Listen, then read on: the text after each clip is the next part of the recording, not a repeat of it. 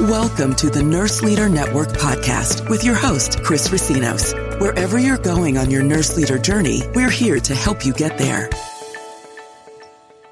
Welcome, everybody, to the Nurse Leader Network podcast. I am your host, Chris Racinos. We are super happy to have you here today. We are going to start off by just celebrating National Listener Day. And no, it is not really National Listener Day, but we want to celebrate you, our listeners, for tuning in. We are now going into episode 25, and we are super thrilled to have you here with us. So today we're going to be talking about something that every single person in healthcare should know about. And unfortunately, they don't. And so you want to stay tuned to learn about everything that we're going to cover around quality improvement today. We have Jarvis Gray, the CEO of Quality Coaching Company, with us today. Welcome, Jarvis. Hey, thank you very much, Chris. So Jarvis, talk to us about who you are. What are you up to? You have this quality coaching company. How did you go from graduating high school to now the CEO of this company around quality consulting? No, absolutely. And Chris, thank you for the opportunity to connect. And you've been somebody that I've been following for a while. So this is an exciting opportunity. But it started off, graduating high school. That was the summer of 1999. We graduated the same year, okay? We all thought that the world was going to end once it hit 2000. Yeah, I know, right? I knew. Well, it felt like it ended. You know, the fun years were over and then we had to grow up right after high school. But I'm from Florida, originally from Miami, but I went to high school right outside of Central Florida. And so had a chance to go back to college, University of Miami, play ball down there. So had a great lineage of, for me, that entire episode of just playing football at the U had a chance to, help me grow in my confidence. But I ended up graduating with a bachelor's degree in industrial engineering and went from there into my first job as a project manager with Florida Power and Light, which is the big light company in the state of Florida.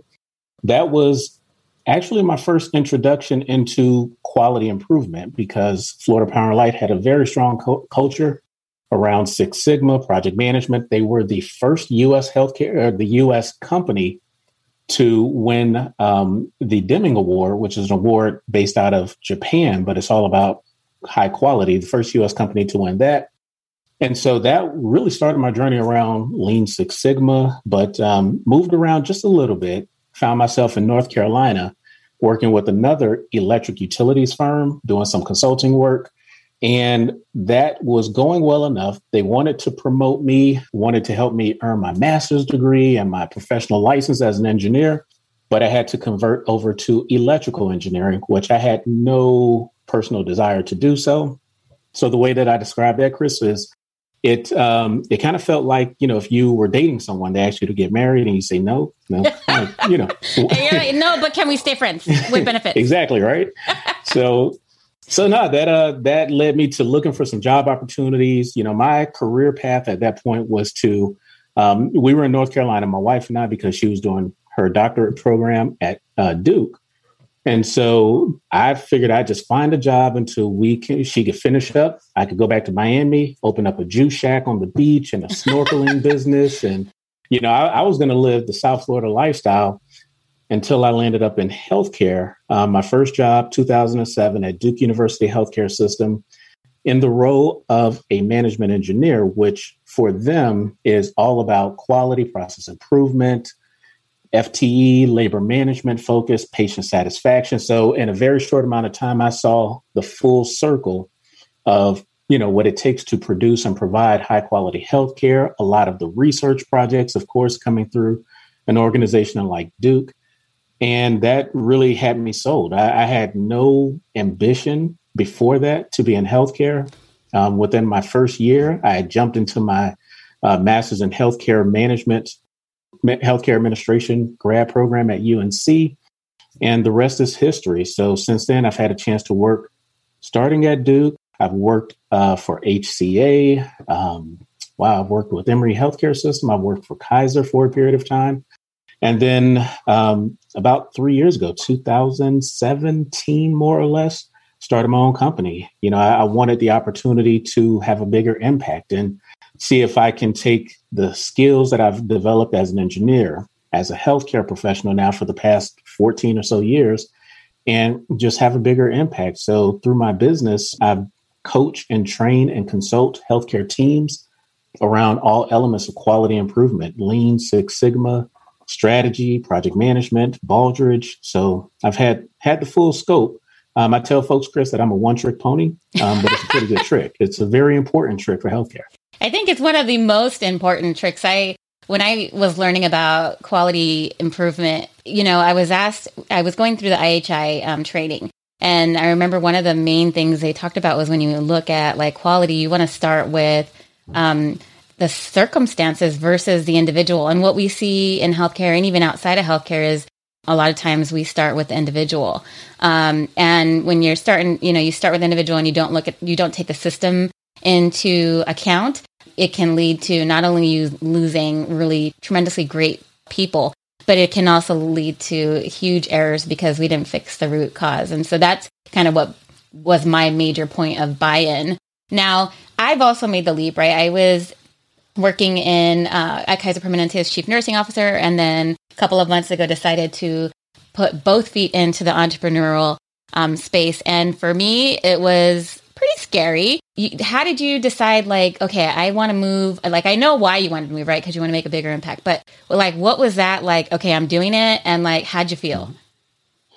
It's still very new for me. So I started my business 2017, but only just jumped all the way in 2 feet myself over the last couple of months myself, right at the beginning of this calendar year, 2021. So the way that I've built everything up, though, when I started my business, so even starting my business was totally by accident. I had an opportunity to teach some Lean Six Sigma courses at Emory University. That went well. I taught a handful of classes, and the students who I taught, they kept in touch with me and asked me to continue to follow up with them, either through emails, and eventually we graduated to Zoom. And then a few of those folks even asked if I would come to their hospitals and just kind of check and, coach them up a little bit on site. And then the light bulb started flickering. I was like, I think I'm doing consulting here. And so, I took it from there to right after my daughter was born, just a little bit over 3 years ago. I was sitting up one night. It was, midnight, 12:30, 1 o'clock in the morning. Normal baby time. Exactly. Right. And I was just like, it was just in the back of my head. And I was like, you know what? Let me start a business. Literally. I wish I could say I sat and it was your delirium. Up with a business plan in the best way possible. Right.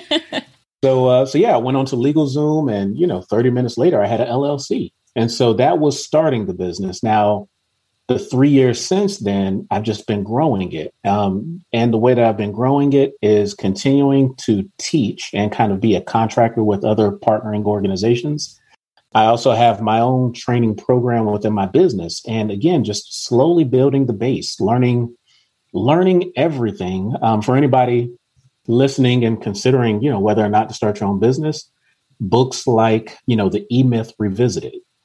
Those were, books that just kind of helped me understand, the technician in me, the quality improvement professional, knew what he was doing, but now I had to figure out how to be a business owner. I figure out how to be an entrepreneur. And so those are the things that I spent the last 3 years building. So starting a business, to me, I never had any fear. What I've had is just I realized, I've gone from being a very proficient healthcare professional to now I'm like at the bottom of the mountain again, climbing up, learning all these new skills, digital marketing and networking best practices. And I'm a beast on LinkedIn now over, years of practicing now. So that's been the journey. And then, with the pandemic last year, so I first designed my business to be very virtual. And lo and behold, healthcare leaders liked everything in person. So I was limited with how I could deliver my services. But now with the pandemic, guess what? We're virtual. And so my platform was already kind of created to be virtual. And so last year I had a very successful 2020 business-wise, and, talking to my wife and convincing her that this was time, like even in the middle of a pandemic, to just go ahead and jump in and see what happens. So never any fear.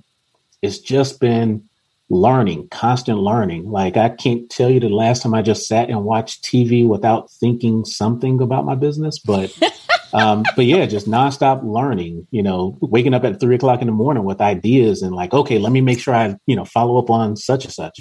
Yeah. So that's been my path so far, at least. Awesome. So for the listeners that like maybe aren't sure about QI or, would love some more kind of in-depth around it, like what exactly is QI and like what exactly does it look like? Like what's the steps or the, pieces of a program for QI in healthcare? No, absolutely. So if it's okay, Chris, let me break down a couple of things. Okay. Because I'll kind of zoom out and say it's not even QI just yet. It's quality. That's the mindset that I want to leave on any of your listeners. So first, I'd say every healthcare professional, everybody needs to have a definition of quality. And so for me, that definition is quality is when we can do the right thing the first time, the right way, at the right time for every patient, every time. So that's my definition of quality. I like that.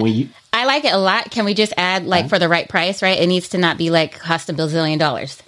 All right. Fair enough. I will absolutely add that in. So it shouldn't cost, healthcare shouldn't cost $1 bazillion for us to do the right thing. So I totally cut you off. Sorry. No, that's a good call out. But, I think when every healthcare professional can create their own personal definition of quality, it starts to set a standard. And so then the second thing that I want to leave, you and your listeners with is that it's not about quality improvement just yet again. So quality comes in components, and the components really make up what we call the quality management system. And so just like all systems are a bunch of components coming together to work in one. So the first part of it is quality planning. And so again, your organizations, your individual departments, down to every leader in the organization should understand what's the actual plan for quality. What's the strategic plan for quality? Then there's elements of quality assurance, QA. So how do we make sure the current system provides the highest quality possible? Then the third component is QI, quality improvement. So how do we take the current system and improve it? So that's the QI piece. And then there's quality control. Once we have our ideal state, how do we keep it ideal until it's time to circle back and improve it? And that's the cycle for quality improvement. So have a definition for quality, understand it's a system. There's a few different layers, but from there are so many methods for quality improvement. I grew up in Lean and Six Sigma. I'd say nowadays Lean is very, every healthcare organization is saying they're doing Lean. There's a lot of opportunities across the board for how well they may do it, but everybody is definitely on the Lean kick right now. But there's Lean, there's Six Sigma. You mentioned the IHI, Model for Change, which is based on PDSA. They all have the same foundation, which is PDSA. And even from there, it's all built around the scientific method that we learned about in grade school, right? So the foundation is very fundamental, but for anybody just hearing about it for the first time, I'd introduce you to the Six Sigma approach, which is built around a model called DMAIC, which stands for define, measure, analyze, improve, and control. And so the first phase, define. So what's your problem? Define what that problem is, and then measure the problem, or really measure the current state, what's going on. And then analyze, which is understand why it's happening. And then improve, which is start to come up with the improvement ideas that you, your team, the organization wants to go through. And then the last part, again, is control. How do you lock in whatever improvement work you did? So that's, a really quick one. But again, there's a lot of stuff out there, but, the foundations are all built on the same thing. Okay. So I want to play around here for those Sure. that, they've heard it. They just heard the different steps. Let's play around with an actual problem. So I'm going to say we have a hospital that's having problems with sepsis. Let's just say it's sepsis. Mm-hmm. So let's walk through the steps. Like what will we do to address sepsis? Well, first you have to define the problem. Okay. What is the problem? So how big do you deep in to figure out the problem? Yeah. So there's first kind of understanding how do we even know there's a problem, right? So hopefully in that organization, there is a standard for where that hospital wants to be with sepsis. Maybe it's around, their sepsis compliance for alerts, within, 3 hours of entering the emergency department or something.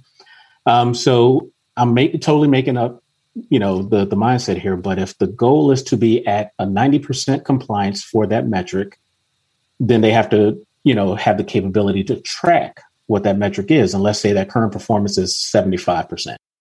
So that now starts to define your gap. Your ideal state is 90%, but your current state is 75.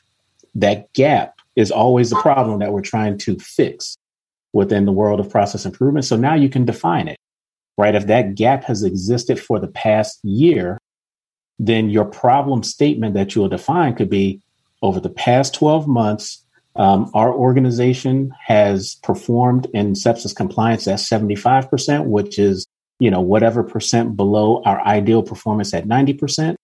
And the impact of that is that we are, we're killing patients, we're seeing long lengths of stay, whatever the case may be, right? And so that's your problem.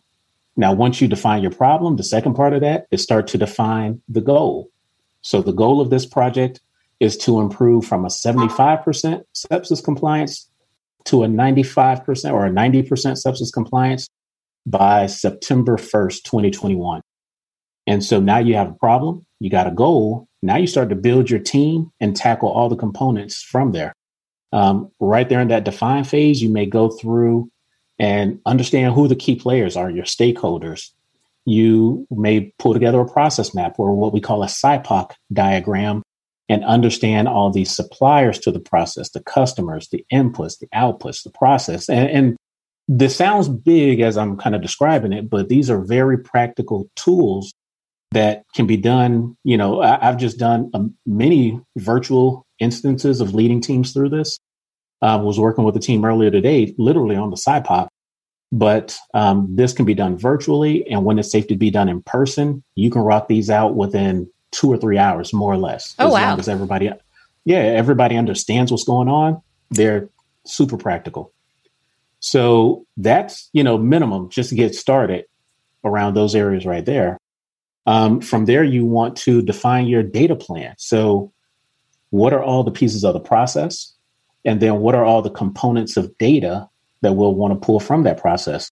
Sepsis compliance, how many patients per day?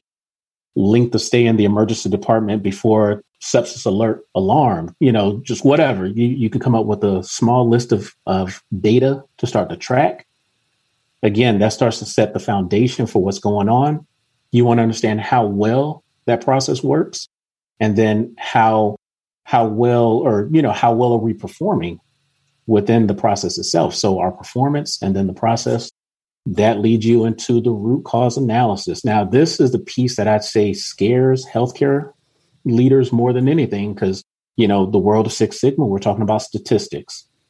For the hospitals or healthcare teams that say that they are all lean, this is where I say you're not going to do a very good job if you're only all lean, because lean doesn't force you to analyze your problems as rigorously as Six Sigma does. That's why they're together.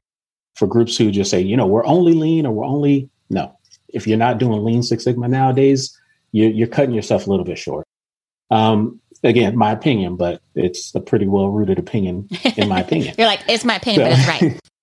It's my opinion, but my opinion is my opinion. But no, so, you take it there, you do some detailed analytics, you really get to the root of that problem. And then the fun part from there is actually letting your team, sharing with your team all the real reasons why that problem exists, whether it's staffing, just whatever, backups in the hospital, whatever the case is. You're going to come up with a short list of those root causes. And then you let your team loose with innovation, let them brainstorm and problem solve, let them test out different ideas. And this is where Lean, I think, is very impactful, because Lean is all about quick changes, incremental changes. And so, again, this is why you need the relationship between the two. Once they kind of, figure out exactly what that change is, let them lock it in. And then you have to have that discipline to maintain the gains. And again, that's another area where I say healthcare teams tend to fall off we don't always pilot as well as we should. I've been on projects where people, by the time I get to the project, they're like, yeah, we've been piloting this idea for 2 years. Like we're budgeting for this pilot. That's a problem, I challenge all of my teams, Chris, that your pilot should never last more than 2 weeks. Oh, okay. And if it needs to last more than 2 weeks, you have to sell me on it. Now, there are times where it's necessary, but I'll say more times than not, because the whole goal of a pilot is to fail. Obviously, you don't want to risk lives and things like that, but you're testing out a process to see if the process will hold up for a longer term run. I think we get into this mindset, unfortunately, as healthcare professionals, because we are perfectionists. We are problem solvers. We're all type by A. nature. Yeah, so it's in our DNA. We got this, right? But we want to perfect the problem or the process, instead of testing it out for 1 or 2 days to say, okay, I think we kind of worked out the bug. So now we can run it for a month. But so, those are some different opportunities. But we want to test out the process. Then we want to lock it in by changing the procedures, the policies, lock it in with updating our training protocols for staff members by purchasing the right equipment, the right technology, whatever the mix of those different solutions are. So you go through all that, and we've now hopefully reduced, or improved our sepsis compliance, from 75 to 90% within a few months. That's the, systematic approach to trying to get there. What are some of the biggest, and you mentioned a couple, but what are some of the biggest mistakes you see in folks that are attempting to, do the QA or like a quality, improve the quality in their facility? How many you want? I could give you a long list. What are like the top 5 or the top 3 that you're just like, oh my gosh, if these people would just stop doing this? So for starters, I would say, convincing ourselves that we know the answer before the project even starts. So there's a couple of ways to kind of take that first comment. If there is a problem in our healthcare organization, we already know the answer. You don't need a Lean Six Sigma project for it. You just need to go fix it, right? And so that's the first thing. I think we try to, it's the, square, the trying to fit a round circle in a square hole or whatever the analogy is right there. I think first, understanding if you know the solution, go solve the problem. Lean and Six Sigma, these are situations where you don't know, you have a problem, but you don't know the solution. You don't know the root cause. You need to go through a very disciplined approach to problem solving. So that's, just differentiating how you want to attack the problem, understanding that there is a systematic approach to problem solving and sticking to that discipline. So a lot of times I call quality improvement. I'll use the analogy of weight loss, which is funny because we're talking about lean, right? But, if you want to lose that 30 pounds, it's still early in the new year here. So we're all on this weight loss journey. I'm not. I should be though. No, you're fine. So I've been trying to lose the same 30 pounds for a few years. So this analogy hits home for me personally. I've had baby weight for the last 19 years. I don't know. I think it's just going to stay with me. No, well, you look absolutely fine to me, Chris. Well, thank you. I'll take it. But, that discipline of, eating right, exercising, drinking enough water, getting enough sleep, the formula to lose weight is very, very simple, but we don't do it, right? So the same thing with Lean and Six Sigma. Define, measure, analyze, improve, control. Like the formula is laid out. You just have to do it. You will never truly fail. You will learn a lot in the process and/or you will absolutely achieve your goals for that project. But we don't always follow that discipline. So that's another opportunity that I see quite often is that we want to skip steps, and you can't skip steps. I'd say the third one, and this is kind of that thorn in the side, but a lot, and this is my business, right? I literally teach teams Lean and Six Sigma. I credential, professionals all over the place.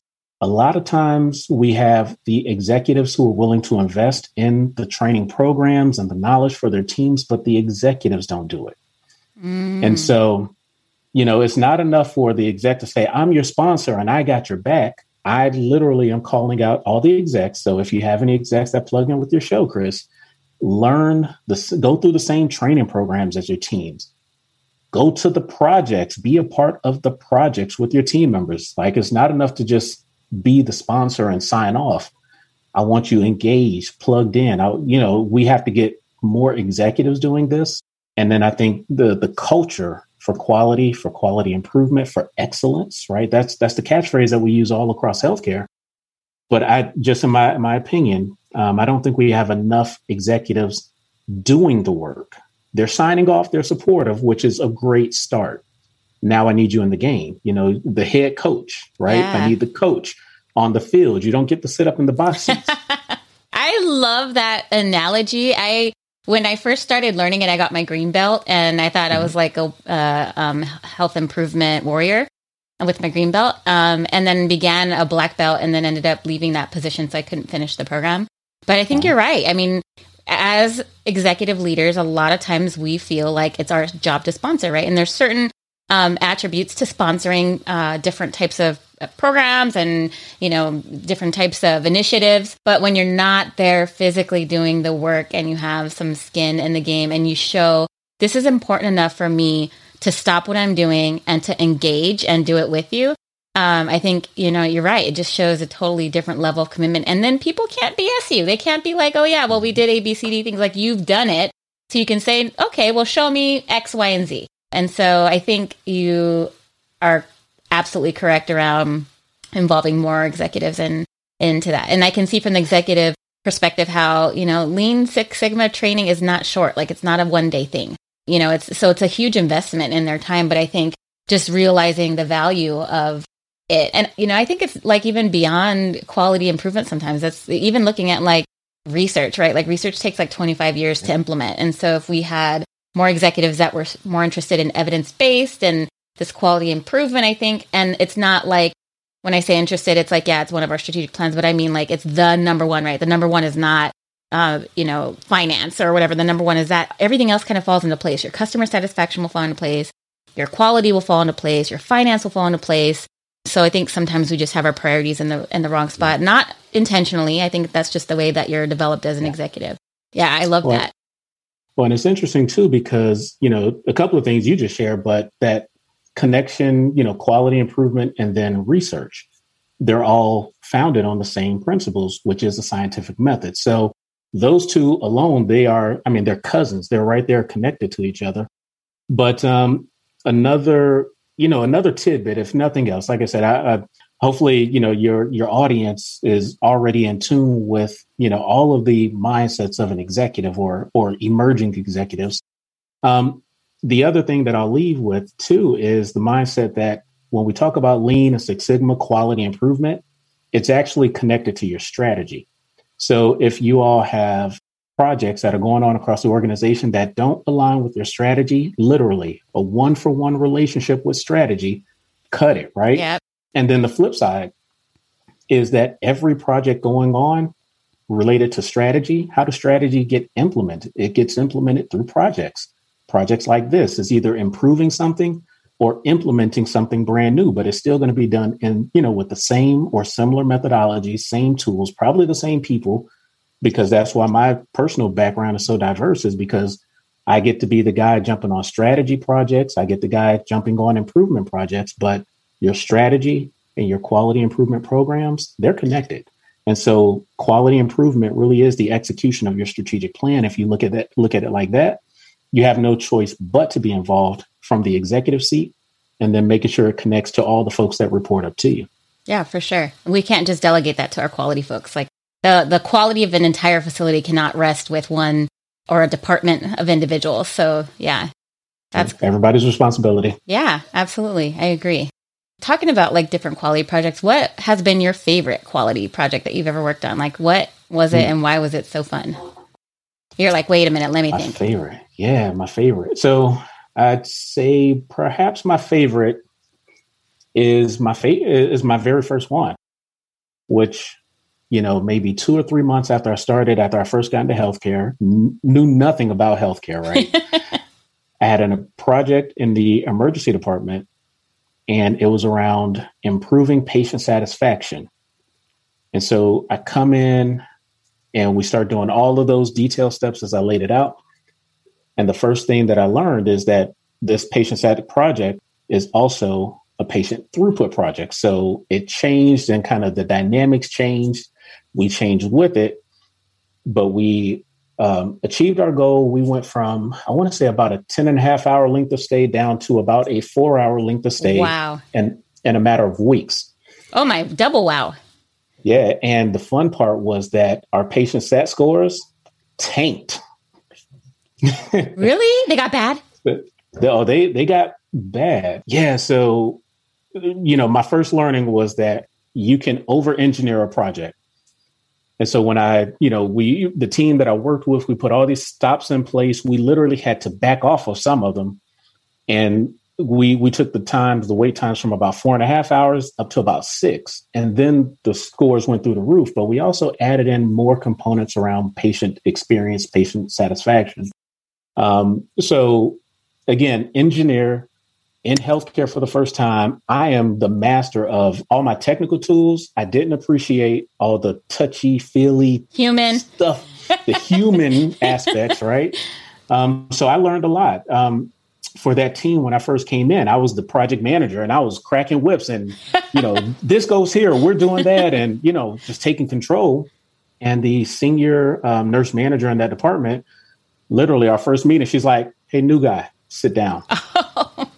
And so, I sat down and I was like, okay, we do sit down meetings. And she took over and she just, she took control of the team. And then after that, she and I had a one-on-one and she was like, "Hey, new guy, this is how we do it." And she was like, "Take the time, know the people, learn the process, walk in their shoes, put on some scrubs, take your tie off, put on some scrubs." And so I did all of that. It was an extreme learning experience for me personally, but we still found success. Had a run-in with a physician who came in to one of our project meetings and he's throwing things all over the place. And I came from construction, electric utilities and construction. So it's a guy's environment. Like, you don't disrespect people, right? And so I looked at this physician. I was like, "Excuse me, sir, why are you being an a-hole?" Not knowing hospital culture. Like, I didn't know you're supposed to respect the physicians. You couldn't talk to them like that. We had such an honest conversation. To this day, I think we're best friends, right?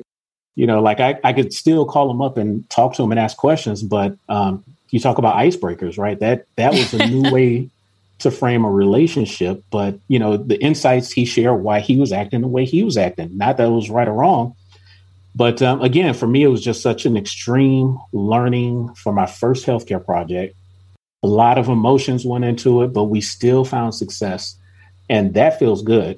For all of my leaders listening now, when you do these projects and you find success, you're getting patients and people through your organization faster, safer, happier.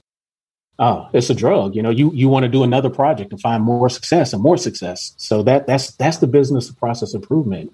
You get the full roller coaster of emotions, of skills. You're going to build a lot of skills: facilitation, project management, negotiation skills. Like, you'll build that on one project.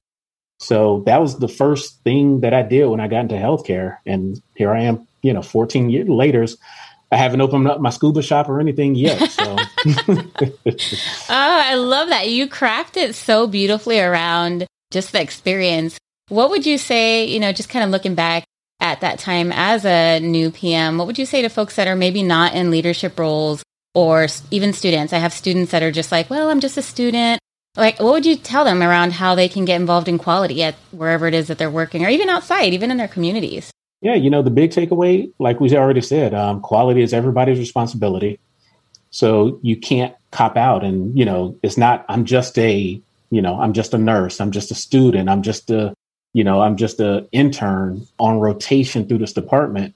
Once you're in the hospital, you're in. Actually, I had a mentor share with me, Chris, that from the time you leave your house in the morning to the time you get home, you have to be on, right? Because you can go to your local grocery market and see the people you work with. You can see the patients who were in your facility or the family members you cross paths with in the hallway, right? So that's the first mindset, is just know that your personal definition for quality, how we started the show, it applies to everything you do. Accepting that is the first part. From there, I'd say just get more training. When it comes to quality improvement, you don't have to get certified, but I think the certification process takes you through the rigor of learning, and it will absolutely bolster your resume and your credentials long term. But from there, get certified and do some projects. At the end of the day, that's where I was going ultimately. Volunteer to help out on a project. I guarantee you, even in these COVID times, there are still some projects going on across every facility. Probably even more now, right? With the way COVID's kind of disrupting everything. Well, especially as we transition, hopefully, out of it, I'm anticipating the projects are going to be astronomical. But volunteer if you're not already doing it on a formal basis. To your question, even in the communities, I mean, put on a webinar, like go read a book on quality improvement, how to process map, and then do a webinar and teach somebody. Like if you can't actually do, then go teach it, and you will still gain the expertise over time. You will also just gain that cultural mindset to apply these skills to everything you're doing. So yeah, I'll say it like this. Quality requires engagement. It requires energy. Like you can't just learn, you have to apply. So. Wow, that is fantastic information, fantastic advice. I really love it. I wish I had gotten that advice when I started my nursing career, because I'm telling you, it took getting into a formal leadership role before I really understood it all. Now, Jarvis, you host a podcast as well. You host a quality podcast. Tell us what the name of that is and where people can find it. Yeah, it's called the Healthcare Quality Cast, and we are pushing almost 2 years. We're about a month away from 2 years. And that is on everything. Apple, Stitcher, Google, I'm forgetting all the different platforms. iHeartRadio, everything. Everything. It's on all the different shows, podcast hosting platforms, Podcast Addict. But, the entire foundation of that show, Chris, is that we are looking to tell the different stories related to leadership, to quality improvement. So it's a chance to plug in with some really inspiring, engaging leaders to hear their story of their career paths, their mindset for leading in healthcare. Chris, thank you for also offering to be a future guest. So I look forward to that conversation. Absolutely. I think is it tomorrow or the next day? Yep. Tomorrow. Yeah, we're on fire with these. But it was something that I started as an idea, just playing around. I had just gotten into podcasts a couple of years ago. Went to a few conferences, and I was like, what if we could keep the conversations going? And so here we are 2 years later, keeping the conversation going. So it's been a fun journey, but it's a really good show. I know I'm the host, but I still listen to it like a listener. Like even after I publish an episode, I still listen. So yeah, there's always a ton of valuable stuff that your guests bring you, and we can't remember all of it. So going back through it as a podcaster too is kind of like you get the fun of like reliving the podcast interview because they're always so fun and you always learn something new. If folks are looking to find out more about you, where can they find you? The place that I live on the internet is LinkedIn. So please feel free to reach out or connect on LinkedIn. I'm very, very active. I'm always posting, information about the podcast, information about the training programs that I run, information just about improvement in general. So I'm slowly starting to get into blogging. So I'm trying to post blogs on there too. So yeah. All right. Are you on Clubhouse yet? No, someone was just asking me that a few days ago, and I was like, what is Clubhouse? Okay, listeners, by the time you're listening to this, he'll be on Clubhouse. We got his back.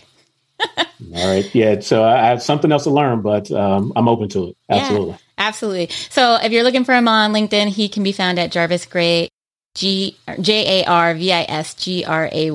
Jarvis Gray on LinkedIn, or and a whole bunch of titles and credentials after that. So awesome. Well, I've had an amazing time. You have definitely given us something to think about around quality for where it is that we're working. Thanks so much for the recording. I loved it. No, thank you for the opportunity, Chris. I can't wait to get the payback on my show. So thank you. I got your back. All right. Bye. Bye.